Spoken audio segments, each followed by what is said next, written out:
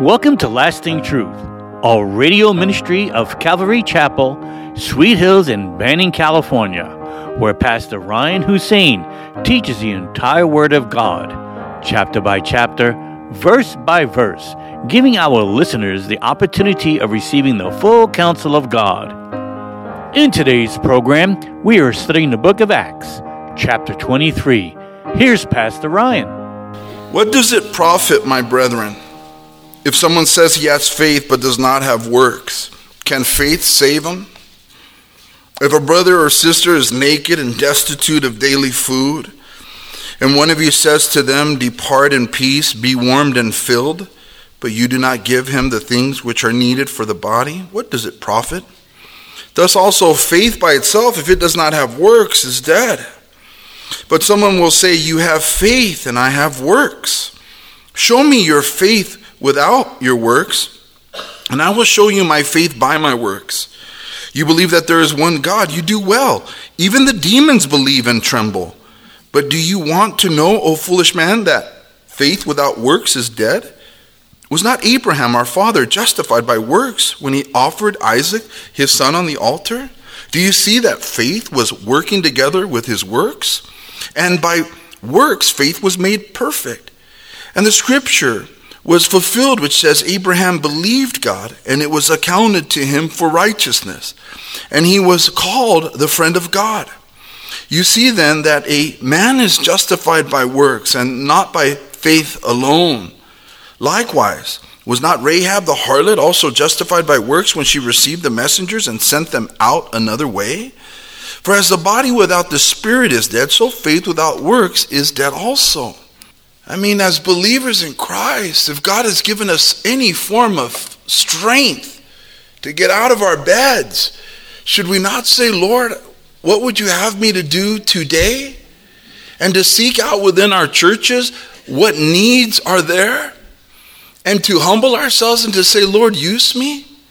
I'm not, and we all have our weaknesses. We all have our trips. We all have our ideas of why we can't, or we're excused not to, or, it's not our cup of tea or whatever. Our Lord hung on the cross and he washed feet. So how can we be okay with the excuse of I'm not a people person? God calls us and then he equips us. He strengthens us. He changes us, and he divinely protects us and provides for us. And a lot of us are hurting with provisions because there's no doing and just sitting. Faith doesn't sit. Faith doesn't just rest. It says, Lord, here I am, use me. I'm still alive. We'll rest when we get to heaven. Amen? Not so amen. And so he wrote a letter, verse 5. Claudius Lysias wrote this letter, the commander of the Romans. It was Roman law for a subordinate to write a letter concerning a prisoner when he was sending his prisoner to his superior. And so here we have this beautiful letter that the writer of the book of Acts, Luke, gives to us. Luke was a doctor, and so it's a very precise record of this letter that the commander is sending with the guys and Paul down to Caesarea.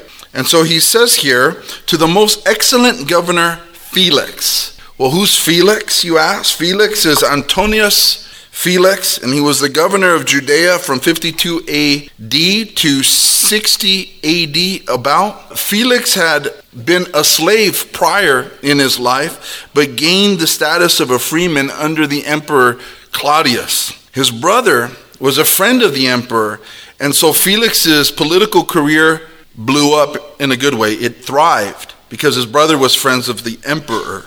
Felix was known as indulging in perversion he lusted after. The Roman historian Tacitus, wrote concerning him that he exercised the powers of a king with the character of a slave. So he wasn't a highly looked upon individual. He was also the husband of Drusilla, which was the sister of Herod Agrippa II. So he was married to a Herod in Drusilla. And he was from Cilicia, which was the same region where Paul the Apostle just happened to be from. Isn't that how things work when the Lord is working in our lives? Paul's about to go be on trial before the governor of Judea, Felix, who just happens to be from the same region that he's from. It's crazy, God's timing, how he does that. I know there's more than a few in my history of being a Christian, of running into people who have wanted the favor of judges in their life. And so, well, those from my region will get it a lot quicker. So here's the letter. Greetings. This man was seized by the Jews and was about to be killed by them. Coming with the troops, I rescued him, having learned that he was a Roman. And when I wanted to know the reason they accused him, I brought him before their council. I found out that he was accused concerning questions of their law, but had nothing charged against him, delivering of death or chains. And so here we see him first, just telling the story as he sees it, but he was preparing to scourge a Roman citizen, so he leaves that out. Verse 29 really sums up the importance of his letter when he says, but nothing charged against him deserving of death or chains. So Paul's innocence is in this letter, which is great because with our Lord, he was innocent. Jesus died. He who had no sin died for the sinful, us, so that his righteousness would be bestowed upon us. He was a lamb without blemish that was given up. The reason why Jesus could save us from our sins is because he's God, but also because he was sinless and is sinless. And in the Old Testament, when they dealt with the covering of sins, it had to be an unblemished lamb, perfect. And it was a shadow of the Lamb of God who would come and die in his perfection for our sins. And it was a trial that he was not guilty of. And the same for Paul. These charges are, Felix finds no, or not Felix, but Lysias says that he's innocent of these things, in other words. So in the same sense, did not the Lord say to us in the Mount of Beatitudes that we are blessed when they persecute us and they say all kinds of false things concerning us for his sake? False things. False things. Blessed are you. As if they're going to happen as we walk with the Lord. As we put our neck out and step out in faith and stand for his morals in this dark world, the more we do it, the more likelihood people are not going to like it and not like you or I. And are likely to say false things up against you and me. And we need to be careful to not be discouraged when it happens. To almost see it as an absolute badge of honor that we would be counted worthy that someone would speak falsely about our character as they did the Lord, as they did Paul, as they did Peter, John, all of them. We can't be any different, especially in these days when you stand up for truth in this world. Be blessed. When things don't work out, understand that that's not that God is upset with you, it's that God is pleased with you. I found out that he was accused concerning questions of their law, but had nothing charged against him deserving of death or chains. And when it was told me that the Jews lay in wait for the man, I sent him immediately to you, and also commanded his accusers to state before you the charges against him. Farewell. And then the soldiers, as they were commanded, took Paul and brought him by night to Antipatris. And the next day they left the horsemen to go on with him and returned to the barracks. And when they came to Caesarea and had delivered the letter to the governor, they also presented Paul to him. And when the governor had read it, he asked what province he was from. And when he understood that he was from Cilicia, he said, I will hear you when your accusers also have come. And he commanded him to be kept in Herod's praetorium, where there was jail cells there for him to be held. What's cool is that, Paul got a quick little preliminary hearing with Felix, and No doubt it was because they were from the same region and he just had to see, maybe he knew him or recognized him. So he had this kind of a wonderful, kind of quick meeting with Felix. Verse 1 of chapter 24. Now after 5 days, Ananias the high priest came down with the elders and a certain orator named Tertullus, an orator which is basically a lawyer who can speak very eloquently concerning matters of law and their religion. And so they've come with the big guns against Paul. And these gave evidence to the governor against Paul.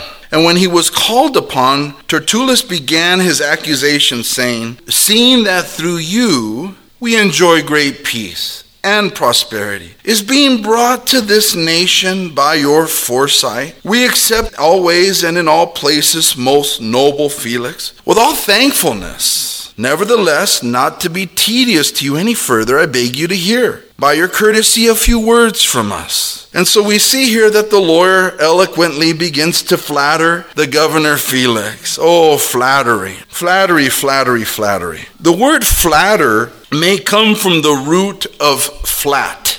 To make smooth, to appease, to soothe, like a cat, soothe. The Latin word is plaado. Perhaps flat and plaado are from one root, the radical sense of which must be to extend or to strain or to stretch, to soothe by praise, to gratify self-love by praise or obsequiousness. I walked into that. I prepared, and I should have broke that down by syllables, but I did not. To please a person, my English will get better. By the time we get to heaven, to please a person by applause or favorable notice, by respectful attention, or by anything that exalts him in his own estimation or confirms his good opinion of himself. It means to please, to gratify as to flatter one's vanity or pride, to praise falsely. The Proverbs teaches us in Proverbs 29:5, a man who flatters his neighbor spreads a net for his feet. I think it's unbecoming for Christians to flatter anybody. There is no need for us to play games and to falsely praise people in order for us to receive some benefit, because we are a people who believes that all things work together for good, who love God and are called according to his purpose. There's no need to flatter man because God is already working good things out for me. Amen? So faith says there's no need to falsely praise. It's good to praise people and to bless people and to say good job and give out attaboys, but without seeking anything in return from them. Agape love says good job. Amen?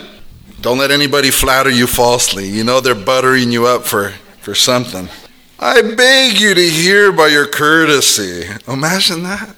A few words from us. For we have found this man a plague, a creator of dissension among all the Jews throughout the world, and a ringleader of the sect of Nazarenes. He even tried to profane the temple, and we seized him and wanted to judge him according to our law. But the commander, Lysias, came by and with great violence took him out of our hands, commanding his accusers to come to you. By examining him yourself, you may ascertain all these things of which we accuse him. And the Jews also assented, maintaining that these things were so. So they were like, I mean, they called him a plague. They're accusing him politically, first of all, that he was inciting a riot, which he wasn't. To start a riot, the Romans will have your head. I mean, you just didn't do it. And secondly, that he was going against the law of Moses, the traditions of the elders, which he was not. He came to preach Jesus Christ, which is the fulfillment of the law. The law was given to place people under the restrictions of it until Jesus came. The law was given that people would behave right, but also realize that they could not behave right without the help of God. And thus God sent his only begotten Son, that by faith in him, the law was perfected. And so these are the things that they are accusing him of. And also desecrating the temple, because they said that he had brought a Gentile into the temple. And that's absurd. And I guess it is a beautiful thing to bring sinners into this place, in whom we are chief. So if you're here for the first time and you haven't given Jesus your heart, just know that he came to save sinners. He did not come to save the righteous, but sinners. Those who feel that they are righteous, he cannot save. Those who say they can see, he cannot save. But those who say that without him they are blind, those he can save. He saves the humble. That acknowledges that there's just one that is right, and that is Jesus. There is only one that is holy. There is only one that is good, and that is our Lord. And so invite sinners here, please. There's plenty of room. Invite them here. You must know somebody who's a sinner. You think highly of people out there, don't you? No, don't think highly of them. They're sinners. I don't care how nice they are. Invite them. They need Jesus. Then Paul, after the governor had nodded to him to speak, answered, "And as much as I know that you have been for many years a judge of this nation, I do the more cheerfully answer for myself." He doesn't flatter him. He just tells him, "I know you've been the boss around here for some time. It will be my joy to answer for myself, because you may ascertain that it is no more than 12 days since I went up to Jerusalem to worship." And that's what Paul did. Remember, they shaved their heads and they did that cleansing ritual, and they went and Paul went with the Jewish brethren, the Jewish Christian brethren, and they, the religious Jews, neither found me in the temple disputing with anyone, nor inciting the crowd, either in the synagogues or in the city. Nor can they prove the things of which they now accuse me. But this I confess to you, that according to the way, that's Christianity, that's how it was referred to, the way. They referred to Christians as Nazarenes, which is interesting with ISIS. You know that they would go around in the Middle East, and anyone who was a Christian, a home that was of a Christian, they would put the Arabic letter for N on their doors, meaning they're Nazarenes. Did you guys know that? You got it tatted on you, don't you? I'm pointing that way, Gabriel. Sorry.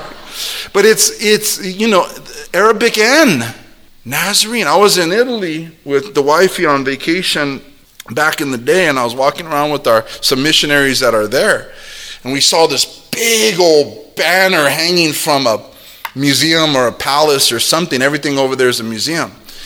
And there was a big Arabic letter. And I said, "What?" That was the first time I saw it. I go, "What's that?" And that's when I first heard the story, that's what ISIS were marking homes with, the letter N for Nazarene. So Christians were referred to as Nazarenes because of Jesus. Beautiful. And secondly, it was called the way. As Jesus said, he is the way, the truth, and the life, right? The way of he is the way of salvation.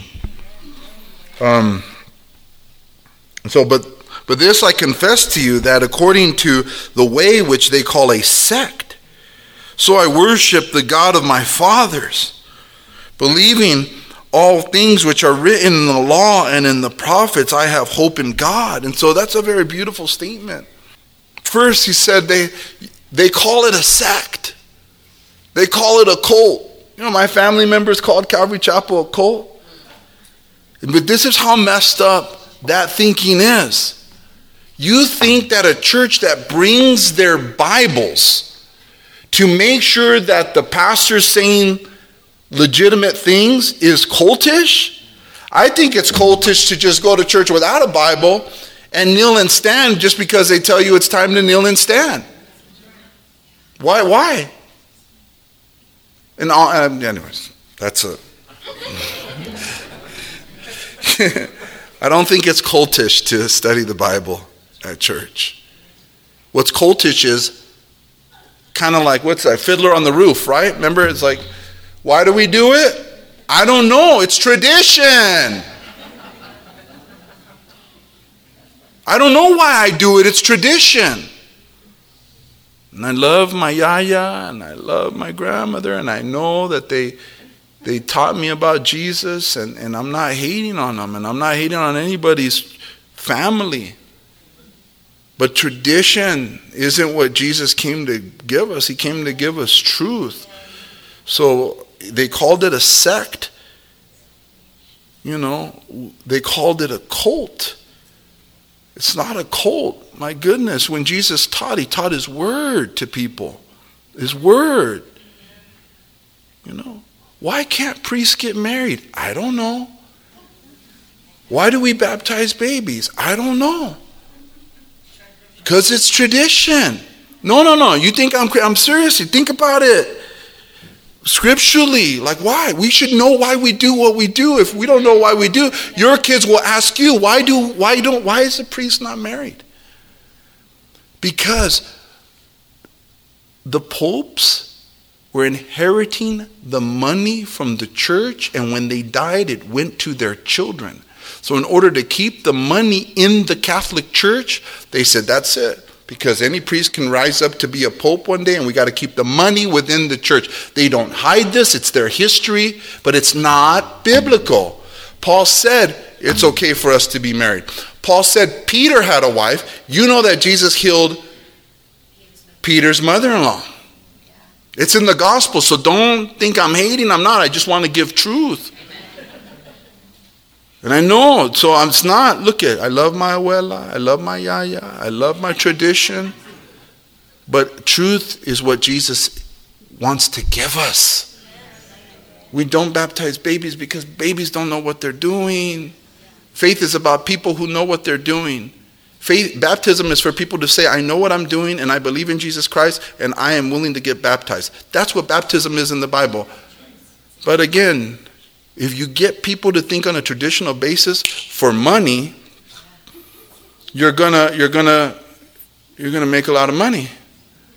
And you ask the people why do we do these things? Martin Luther asked, he was a good Catholic. The Bible says of Martin Luther that he was too good of a Catholic to remain a Catholic. But he asked, and I don't even know why I went on this, but I think maybe somebody needs to know this today. But the Protestant movement was birthed by good Catholics who were too good to remain Catholics because there was corruption at the top. Martin Luther asked his German buddies, have you guys ever read the Bible? Nope. They're priests who had never read the Bible. It wasn't in their language. And they wanted it in their language, and they wanted to translate it to German, which was the death sentence. It's not a sect. This isn't a cult.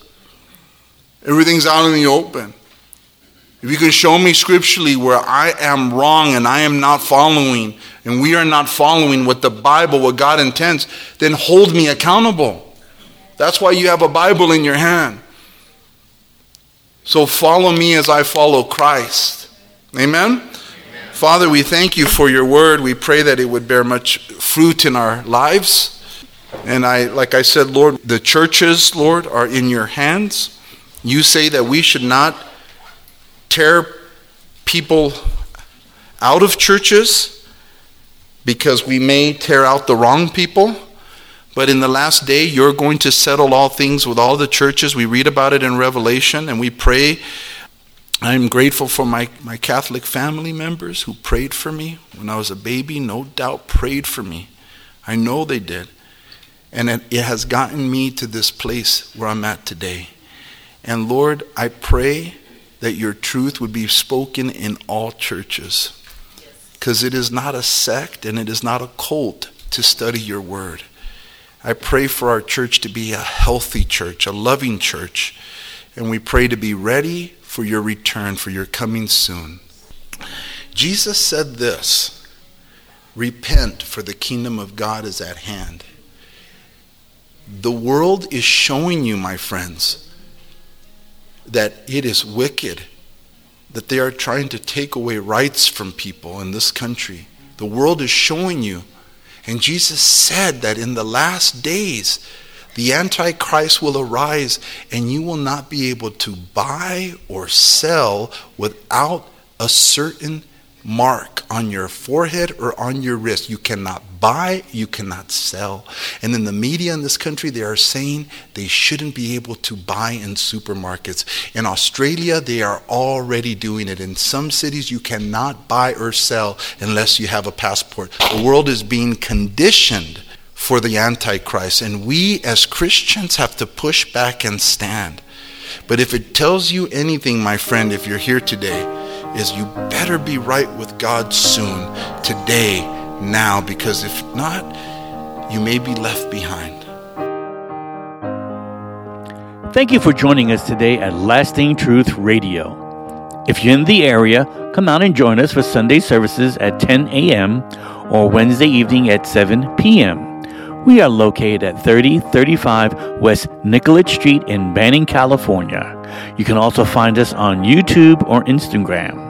If you would like to donate to our program, please do so on our website at ccsweethills.org and hit the online giving tab. We hope you will continue to tune in as we journey through the entire Word of God with the teaching of Pastor Ryan Hussein at Calvary Chapel, Sweet Hills. Cherubim above